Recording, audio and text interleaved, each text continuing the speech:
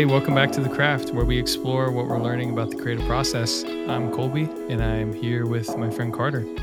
And today we're talking about some lessons from Cal Newport's book, Deep Work. Yeah, so today we've got a little bit different schedule than usual. So this is going to be a book review, which I think, right, this is the first one we've done. Yeah. And this is going to be something that we do occasionally. We're always talking about what we're reading, which is kind of one of the, I don't know, that's a common just jump starter for our conversation. And a lot of the craft is just translating our conversation from what we were sending voice memos back and forth to recording this. And so it's something that we do all the time. And so we're going to kind of adopt that practice for the craft. And so today I'm excited to hear about deep work. It's a concept that I've been familiar with before, but Colby has had a complete Cal Newport deep dive. Deep work, deep dive into Cal Newport. And so I'm excited to, hear what you have to say today. Our format is going to be kind of a summary. I'm going to get Colby's going to, for us, pitch the book. And then we're going to talk about some key takeaways and application, and then kind of a favorite quote, a memorable quote. So this is going to be the format that we typically use for book reviews. And so, again, we'll be doing that later on when we talk about other books. So with that said, Sweet. Colby, you want to take us into deep work?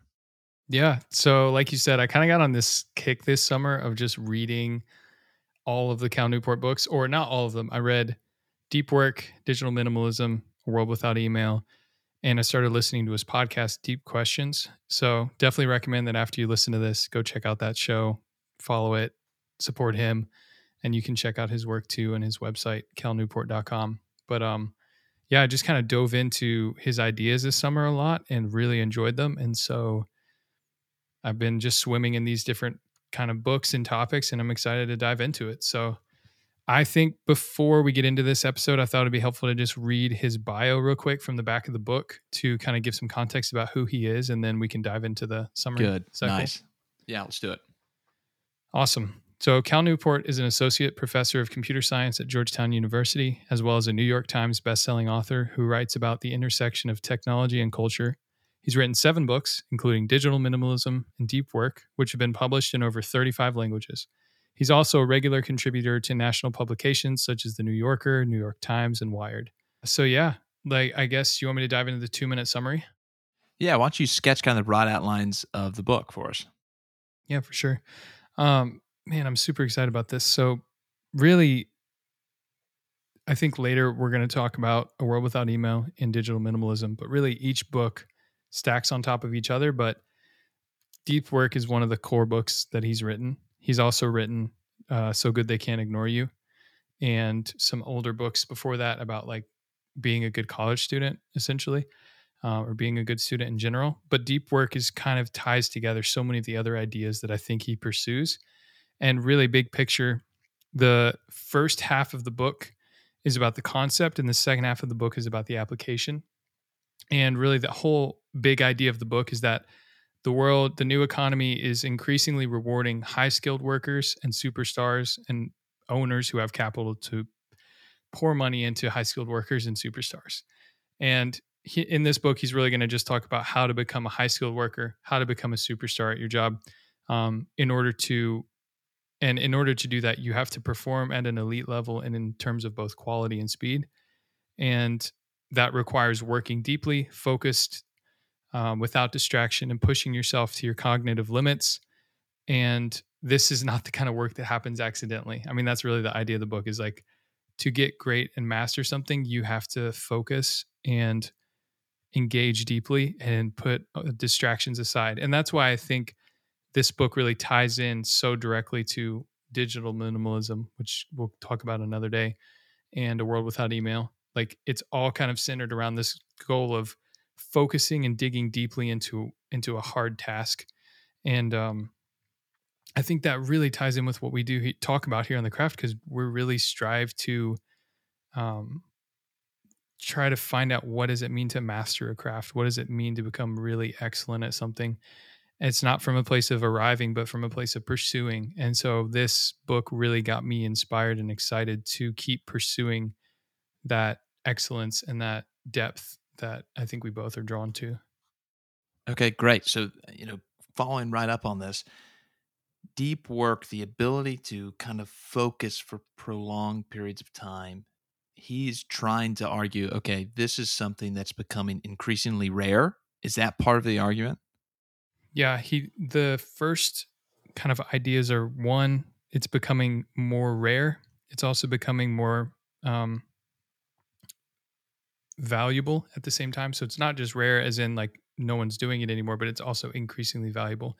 And the reason he talks about kind of the shift of the economy. So you have this increase of automation and AI and different things that are kind of removing a lot of um, I don't know, middle or lower class roles, or jeopardizing some people's jobs, and creating a gap between like people who can work with complex machines and get value out of them, and people whose jobs are in jeopardy of being replaced by machines. So that creates a gap essentially between very high paid and highly difficult jobs and very low paid jobs, or jobs that are paid decently are being removed by that technology, if that makes Mm, sense. yeah, Which that's probably a bigger can of worms than I can sure. even know much Exactly. about to like dive into.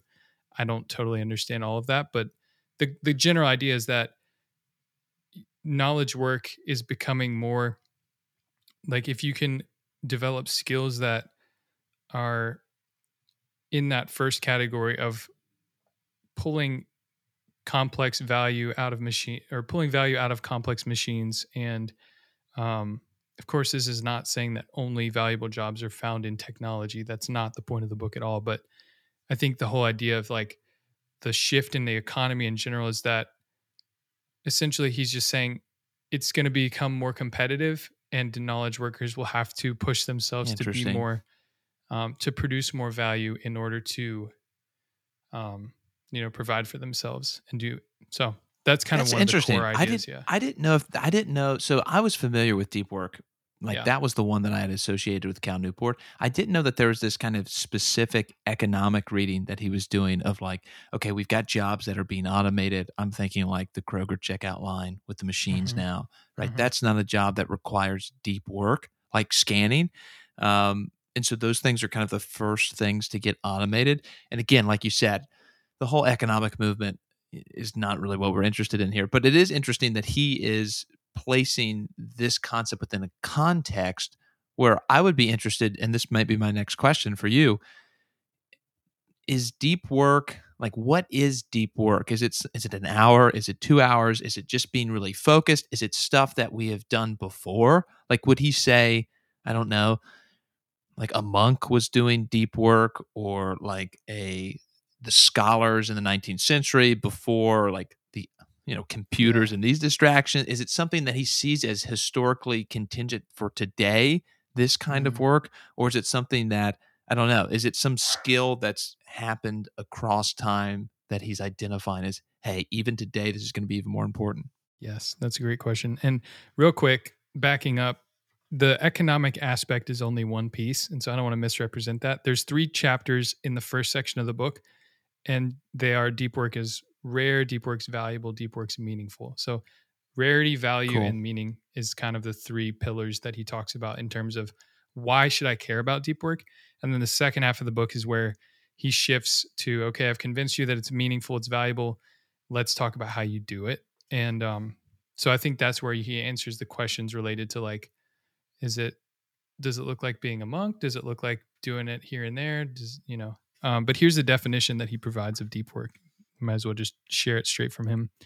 It's uh, professional activities performed in a state of distraction free concentration that push your cognitive capabilities to their limit.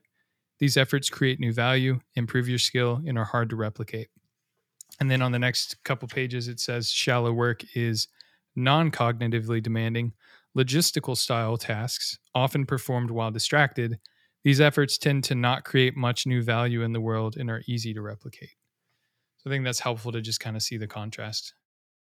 Yeah, that is helpful. And so I'm even thinking like concrete in my day to day, like sitting down to read for an hour is a totally different task than doing the laundry, right? The laundry would be shallow work. I can listen to something. I can not be like mentally attentive there. it's something that I can accomplish. And like, if I wanted to do it in 5-minute bursts, I could. But like going back and reading something, like reading for 5 minutes, putting it down, going, doing something and coming back and like doing 5-minute bursts of reading is really difficult to do, to have your mind go in and out. So I totally, is that, you think that's a good characterization? I Like think that's so. what he's I trying to think that's delineate? fair. Like it requires a focus that not all tasks do require. Checking your email, you can have music on in the background. You can be kind of, of course, maybe that's a bad example. Maybe some emails do require that focus, but still, it's like tasks that you can do multiple things and or you can do them lightly, or they're more administrative. Those types of things are often not necessarily pushing you to your cognitive limits, you know. And I think reading a heavy book or writing a article or things of that nature definitely do. That makes sense. And I guess, I mean, the rare piece makes sense as well. And I'm wondering, do you think that it's more rare now? Like, I think the easy answer would be, yeah, we've got technology now. I mean, half of my, not half, 95% of the work that I do is on a computer.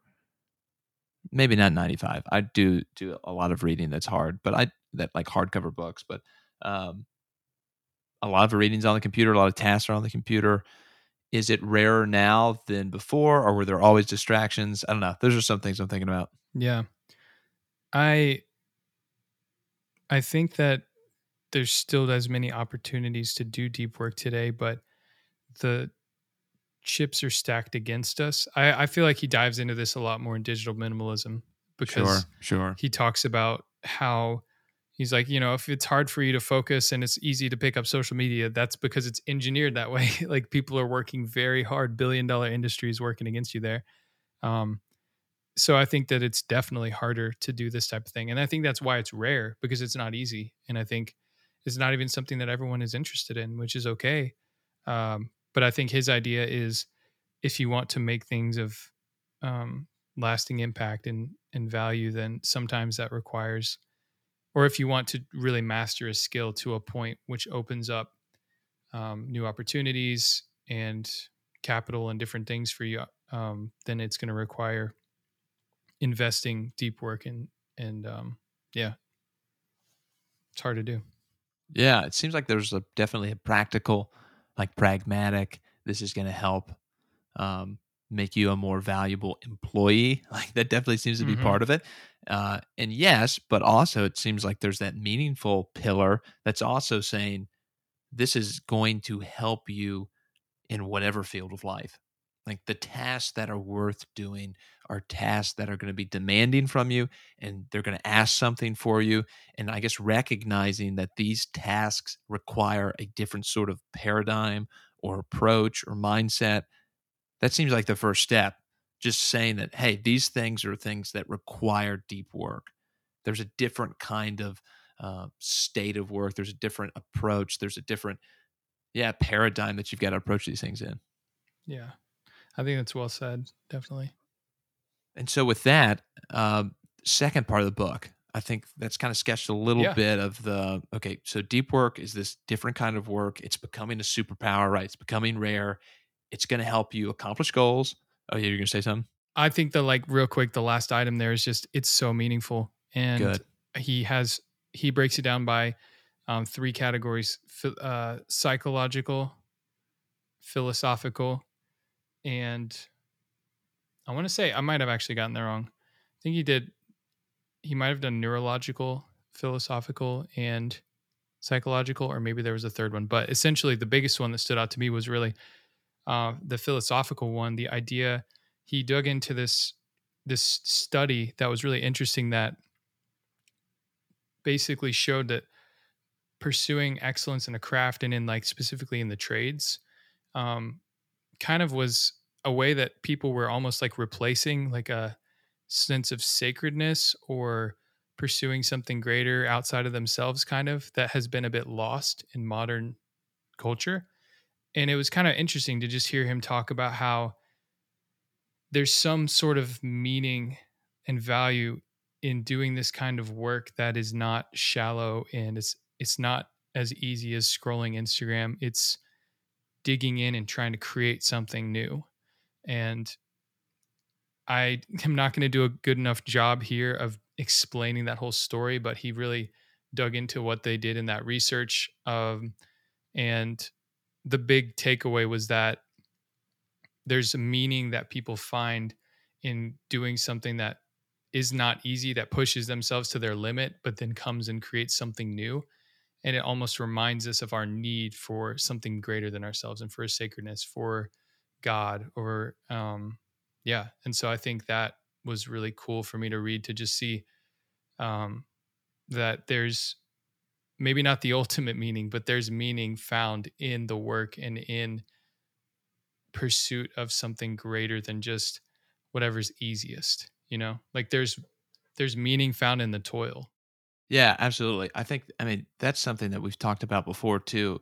Like art specifically is asking a lot from you, and there's going to be Hmm. that friction. So the same way, like a weightlifter, you can't just go lift 2 pound weights. Like you've got to start lifting heavy weights. Like that's where growth is. I mean, it's Yeah, funny. Like right. the reminder piece, I think is huge because we know this.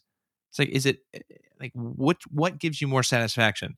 Maybe satisfaction is not the right word, but if you go buy a Big Mac, or you spend time, you go to your local butcher, you get your ground beef, you spend all day, you get the charcoal ready, you're using a recipe, you're preparing, taking some lettuce from the garden. Like these, it's not easy, right? It's not, here's a buck, here's a burger. There's something else going on. There's all sorts of things we do like that, right? You're out working in your landscape in your front yard, right? You're building a patio, you're doing these things. What's meaningful? It's the stuff that is exacted a lot from you. And that because Mm. part of you gets mixed in with it. You become part of this work in a way. But yeah, I think that's a cool reminder because sometimes I think we can divorce that when we're looking for efficiency or we're looking for a way to streamline our work and make things faster and quicker and easier, right? And make these systems Yeah. and operations protocols that are going to like make things quote unquote easy, right? Yeah. I think sometimes our work can be like, okay, if it's hard and difficult and frustrating and long, then I must be doing something wrong. Like there must be a problem. But I think deep work saying, no, like that's part of the deep work, sitting with those, working through those, recognizing those that they're part of, like that's part of the meaningful project.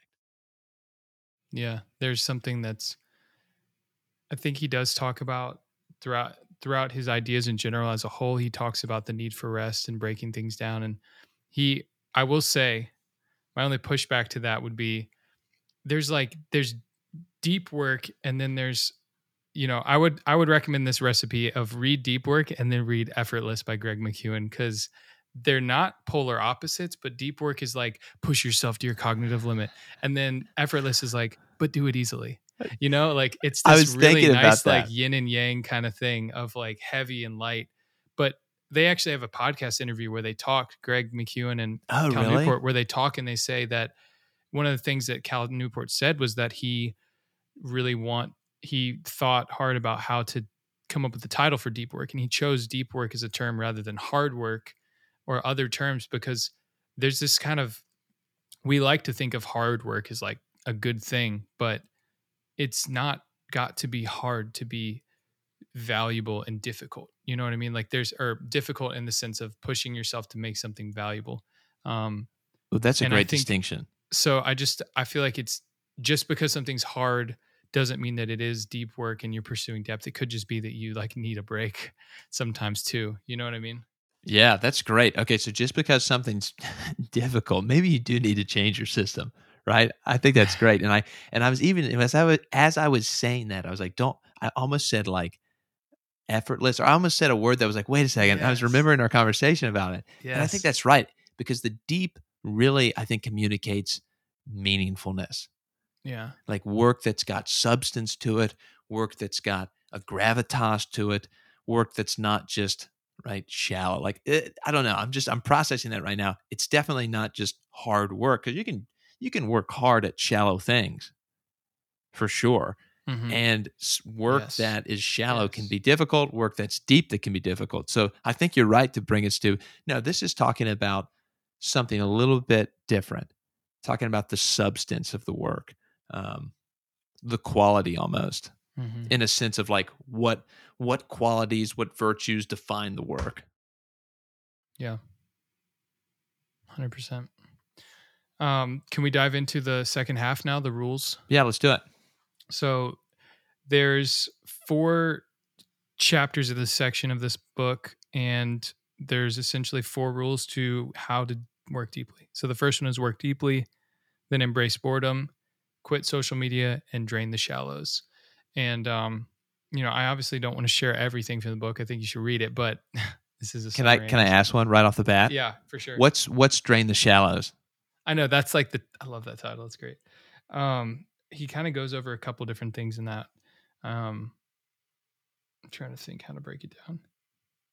So one thing that was kind of interesting, I would say he's talking to a couple audiences in this book. I think he's talking to knowledge workers in general. I think he's also talking to the academic community because he's a professor. So maybe, other professors and students. It kind of feels like those are the main audiences in mind. I could be wrong, but he talking to knowledge workers, he recommends asking your boss for a scheduled or for a shallow work budget. So basically negotiating with your boss and explaining what deep work and shallow work is, trying to determine how many of your tasks fall into the shallow bucket and which ones fall in the deep bucket, and saying, okay, how many of my 40 hours a week get to be shallow work? 5, 10? Because you get to a point where it's like, if you're doing 50% shallow work, is that really what you're worth being paid for? Like, and so that was an interesting concept. And then he talks about a couple other practical things like scheduling every minute of your day. He goes through his scheduling system, quantifying the depth of your activities, like I mentioned, becoming harder to reach, some tips on email that I think he kind of expounds on a lot in A World Without Email. And then talks about the most interesting would be fixed schedule productivity. So fixed schedule productivity is essentially just setting a hard limit at 5:30 every night. He doesn't work past that time. He leaves the office, and it's pretty much just setting that boundary with yourself of when you are done working. I think that was definitely an interesting idea that I got in general from this book, was this idea of like, if you schedule with intention times of really intense focused work, then you can also schedule the rest of your time to be way more relaxed. And you don't always do deep work. Like, I think he mentioned this maximum of like 3 to 4 hours. And it's interesting because I recently read that book Rest by a Silicon Valley guy, and he talked about this 4 hours kind of rule. And I've read it. I think I've seen it pop up in 2 or 3 books recently. It's just this interesting thread that I'm finding. He talks a lot about deliberate practice in this book. The idea that comes to mind is an instrumentalist that's practicing in the studio all day for hours on end, working on their scales, failing, starting over, doing that, pushing themselves to that limit where they can't quite play it and everything feels a little bit uncomfortable. That's kind of this deliberate practice idea. And he talks about how there's this maximum of 4 hours. And I just think, but when you're a beginner, it might be a maximum of 1 hour a day. And so for the upper echelon of people who are experts in their craft, they might be able to do 3-4 hours. But there's, even for them, there's a limit of how much you can do every day. And so this idea of fixed schedule productivity impacted me because I also read this in Effortless recently, just this idea of setting an upper limit for yourself. Like, I can't work more than this much every day is a healthy way to prevent burnout, to keep yourself sustained for the long term.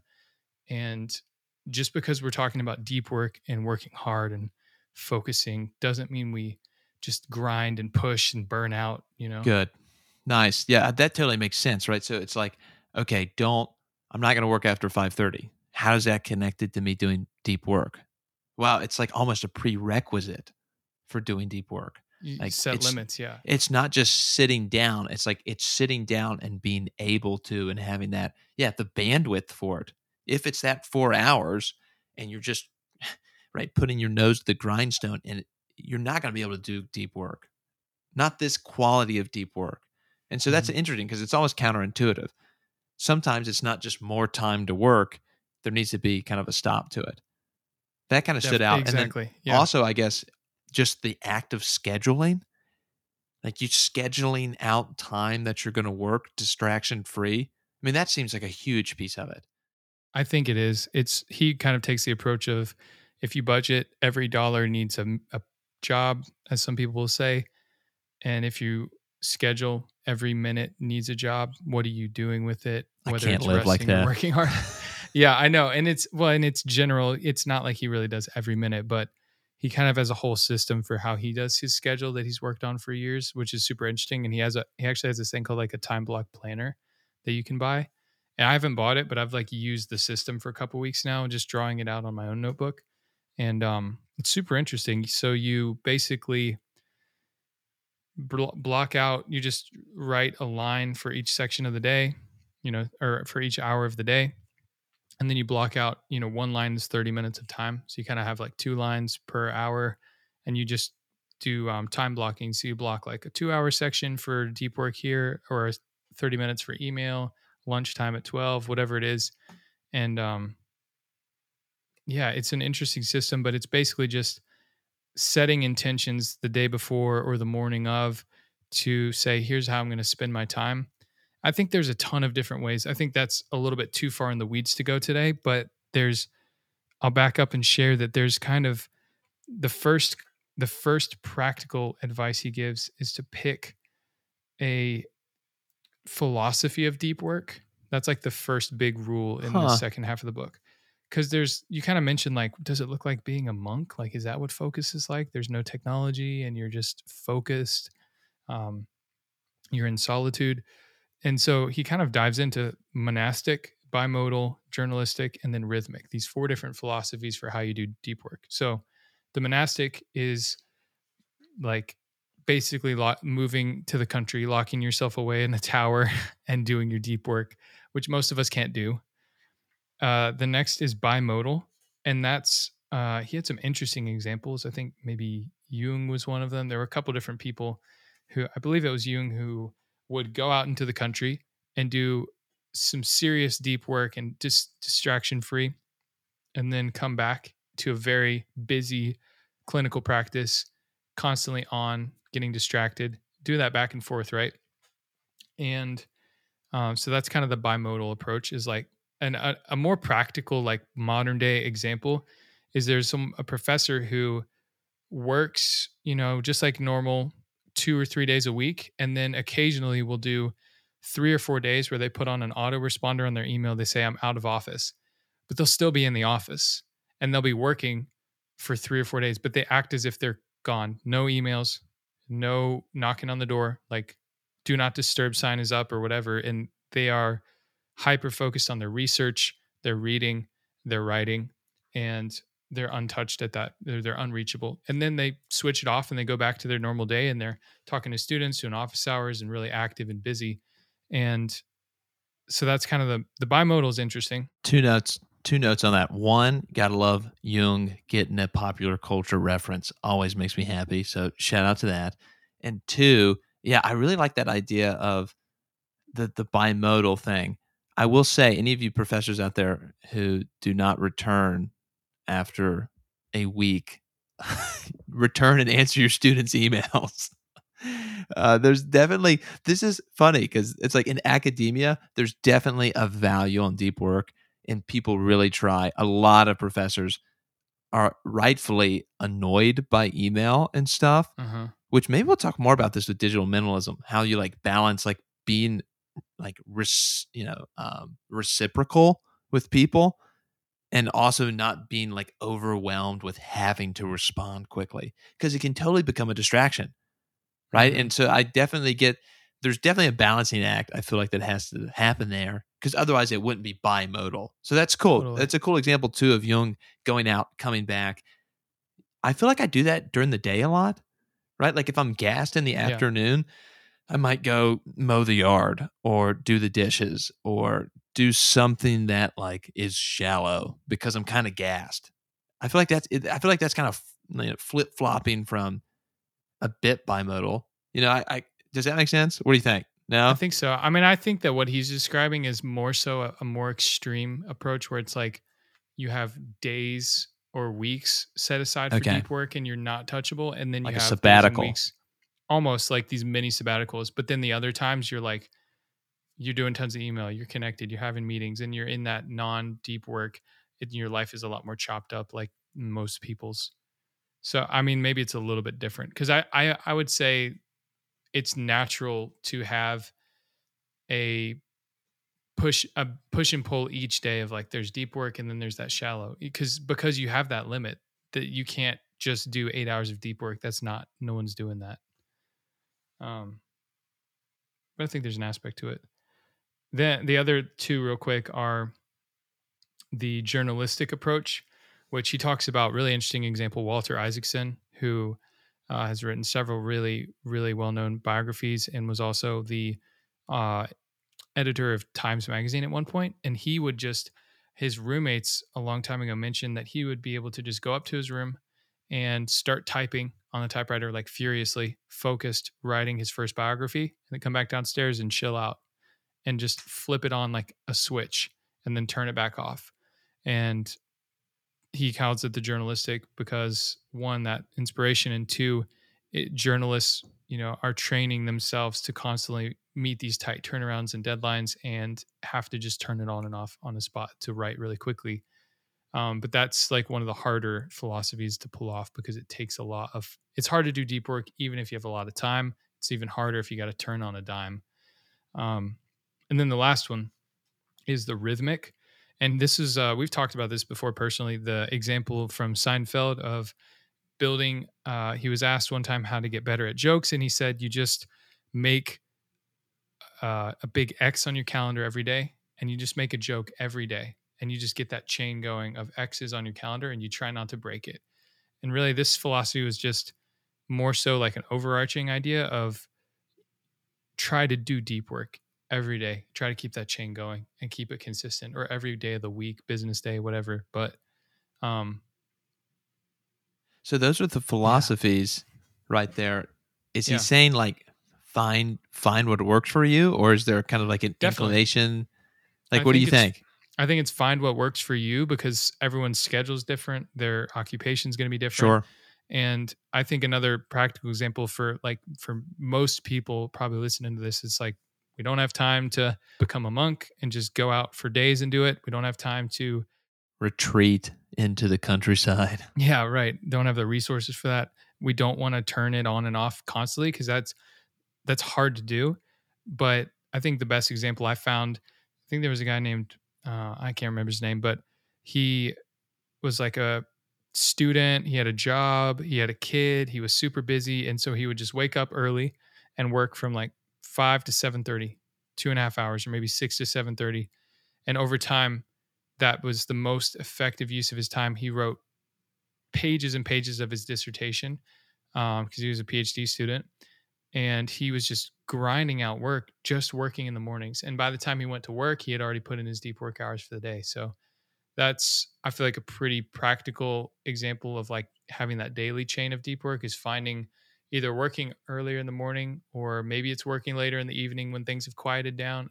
Probably different for everyone, but I don't think it has to be one of those, exclusively one of those. It could be a push and pull between different ones. It could be, something in between. But so take survey of your daily routine, right? This is a good place to start. Sounds like take survey, Yeah. see where your time's going, and kind of start understanding how you're working. I feel like that's oftentimes like one of the applications that we talk about is just like take this paradigm and see what it looks like if you juxtapose it on your life right now. Like I'm sure you're doing deep work at some point. It's like, so when what I wanted to do is kind of follow up with you about how the schedule's been going. You mentioned that you're kind of trying out. Does he have a specific name? Time block planning. Time block planning. How's that gone? It's been going really well. I'm loving it. I'm still using it every day. And some days I do it more detailed than others.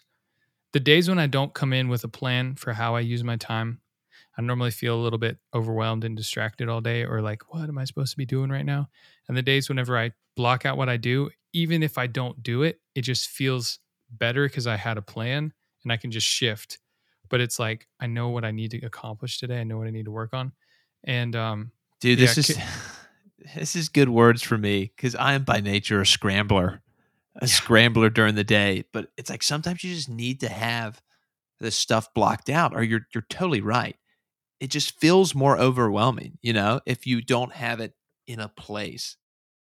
Maybe for you it's a little different though, because I could see you not keeping up with a hour by hour schedule if you just don't want to go to that granular level. Like maybe you just should have, maybe it's just writing down, the when you're going to do your deep work or what one thing you're trying to knock out that day, and actually writing it out so you can see it and remember it and see that chain over time of like what you've done every day. I think that's also useful to be able to, I probably don't do it much, but, or I don't know that I've even done it once, but it's something that you can go back and kind of track. Yeah, so I like that you said granular, adjusting the scope. Maybe you're Hmm. not doing hours of your day. Some people, I guess, I mean, sometimes that's the right move, but maybe you're doing the week. I've got to get this stuff done this week. And maybe you're just doing the month. I mean, whatever's working, but I guess what Newport's trying to push us toward is understanding that you're going to have to schedule out time for deep work. Yeah. And I don't want to take a bunch of time to explain his system, but it's super interesting. Like he essentially writes out his annual goals and then quarterly goals, and then essentially your annual goals determine what your quarterly goals are. Your quarterly goals determine what your weekly plans are, and then your weekly plans determine what your daily plans are. So it's kind of this trickle down of like, what do I want to do for the year? Okay, let me look at that in the quarter. And then whenever I sit down to plan my week, I'm looking at my quarterly goals. And whenever I sit down to plan tomorrow, I'm like, okay, what do I need to get done this week? So everything kind of goes back up the chain and ties into Nice. your annual goals. So you're not focused on, so you can just focus on the bigger picture. So it's a very, I think, a super thoughtful system. And I'm always someone testing out different ideas like this and trying tweaking little things about scheduling and planning and productivity. But it's, it's been really good for me so far. Great. So we're at like around 40 minutes here. Um, Before we move to the favorite quote, I feel like we've talked about, I think one application has been the time blocking. Is that the one that you had written down, or do you have a different one? I have some different applications written down, but I think I just want to leave on one, which wasn't even written as an application, but I'm going to go for it anyways. It's focus on lead measures, not lag measures. So I had never heard this concept before, but a lag measure or metric is what we typically think about. So I'm working on a song. The lag metric would be I finish the song and it goes public, it's on Spotify. The problem with that is it might take me 6 months to do that. And so that entire 6 months, I'm just working and working and working. And there's no like, oh man, I did that. There's no reward. There's no kind of accomplishment. Whereas a lead metric is something that you can quantify, like it's a short term metric, something that you can do sooner that is pursuing the lag metric or the ultimate goal, but it's smaller. So a lead metric is like, how many hours did I work on music this week? Or how many changes did I make to the song? Or something that I can kind of have more control over. And it's a super simple idea. Maybe another example would be, just to make sure that I'm explaining it well, would be like um, running the marathon is a lag metric, but putting in hours every week, running 5 miles a day or running 5 miles 3 times a week is your lead metric. You are putting in, you're just breaking down the large goal into a smaller thing that you can celebrate today to kind of get that encouragement. Um, for me, it was like, wow, why have I not thought about this before? Because music does take so long and it's that lag. I'm always focused on like, man, it'll feel so good when the song is over, but it might take so long to reach that. And it's so unmotivating at times. But if I look back and say, oh, how many hours did I work on music this week? Okay, I can work on improving that and just see the progress, I guess. So that was really encouraging to me. Nice. Yeah, I think that's breaking down bigger goals into smaller ones, definitely part of that lead and lag. And I also think just having those benchmarks so you can track your progress. That seems to be a big part of it too. And so Mhm. those lead measures are helping inform what you're doing. And that's something that you can track. That's something that you can see. Like you said, I think that inspiration part of it's huge. Okay, man, I got the time in this week. I did the reading this week. I haven't finished it, but I've done that, right? It's a way to kind of orientate yourself. I think it's a way, like you said, to stay kind of motivated. Yeah, and I think we're so often just enamored with products, right? The output. It's finished, it's shipped, right? It's out. Like it's where we're going for the finished product, but that could be, Yeah. yeah, it can kind of leave you scrambling and disorientated if you're not being able to understand, okay, what are the metrics that build that way? Yes. Well, I think it's time for the quote of the week. This is a bit of a long section. I picked it because I thought it would be really valuable to share, and it kind of ties into that craftsmanship and pursuing the sacred or something bigger than ourselves that I talked about earlier. So let me read this. There's nothing intrinsic about the manual trades when it comes to generating this particular source of meaning. Any pursuit, be it physical or cognitive, that supports high levels of skill can also generate a sense of sacredness. To elaborate this point, let's jump from the old fashioned examples of carving wood or smithing metal to the modern example of computer programming. Consider this quote from the coding prodigy Santiago Gonzalez, describing his work to an interviewer. Beautiful code is short and concise. So if you were to give that code to another programmer, they would say, ah, that's well written code. It's much like as if you were writing a poem. Gonzalez discusses computer programming similarly to the way woodworkers discuss their craft in the passages quoted by Dreyfus and Kelly. The Pragmatic Programmer, a well-regarded book in the computer programming field, makes this connection between code and old-style craftsmanship more directly by quoting the medieval quarry workers' creed in its preface. We who cut mere stones must always be envisioning cathedrals. The book then elaborates that computer programmers must see their work in the same way. Within the overall structure of a project, there's always room for individuality and craftsmanship. 100 years from now, our engineering may seem as archaic as the techniques used by medieval cathedral builders seem to today's civil engineers, while our craftsmanship will still be honored.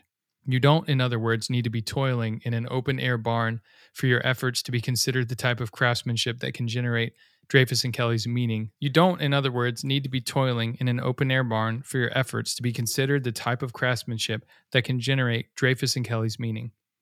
Similar potential for craftsmanship can be found in many skilled jobs in the information economy. Whether you're a writer, marketer, consultant, or lawyer, your work is craft, and if you hone your ability and apply it with respect and care, then like the skilled wheelwright, you can generate meaning in the daily efforts of your professional life.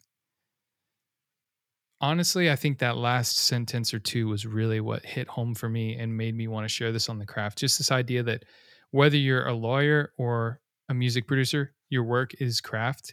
If you're doing things with care, there's this intrinsic value there. There's this meaning that you can find in making things that are excellent and valuable, and not just because they're efficient or they make money, but they're beautiful and they make people's lives better and they leave the world better than you found it.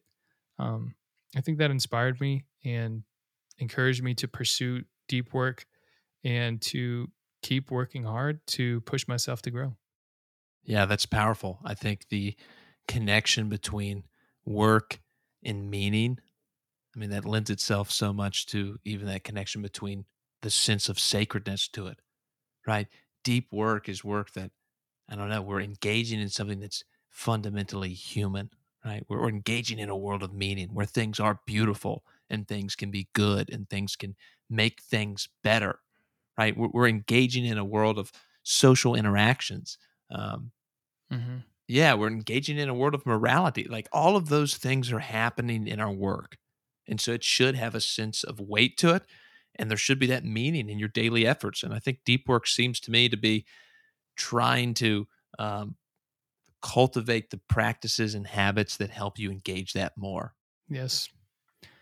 Highly recommend it. Go get a copy, read it, and let us know what you think, or just enjoy this summary. And hopefully, this has been a good representation of Newport's ideas. And I think that's it. Do you have any more thoughts? I think that's good. Let's call that book review number 1. All right. We'll see you guys in the next episode. Thanks for listening. Hey, thanks for listening to The Craft with Carter and Colby, where we share what we're learning about the creative process. If you're a writer, music producer, marketer, filmmaker, photographer, or you just love creativity, then this show is for you. Our cover art was designed by Elizabeth Newell. You can learn more about her work at elizabethnewelldesign.com. That's Elizabeth, Newell design.com. And you can follow her on Instagram at ElizabethIsADesigner. If you like the show, there's 3 things you can do to help us out. First, subscribe so you learn when we post new episodes. Second, send the link to one of your friends who you think would enjoy the show. Really, word of mouth is going to be the number one way we grow the show in any way. And 3, if you have a topic you want us to cover, or feedback about how we can improve the show, or comments on what we've said, you can respond to heycraftpodcast@gmail.com, HEYCRAFT podcast@gmail.com. Thanks for listening, and we'll see you next time.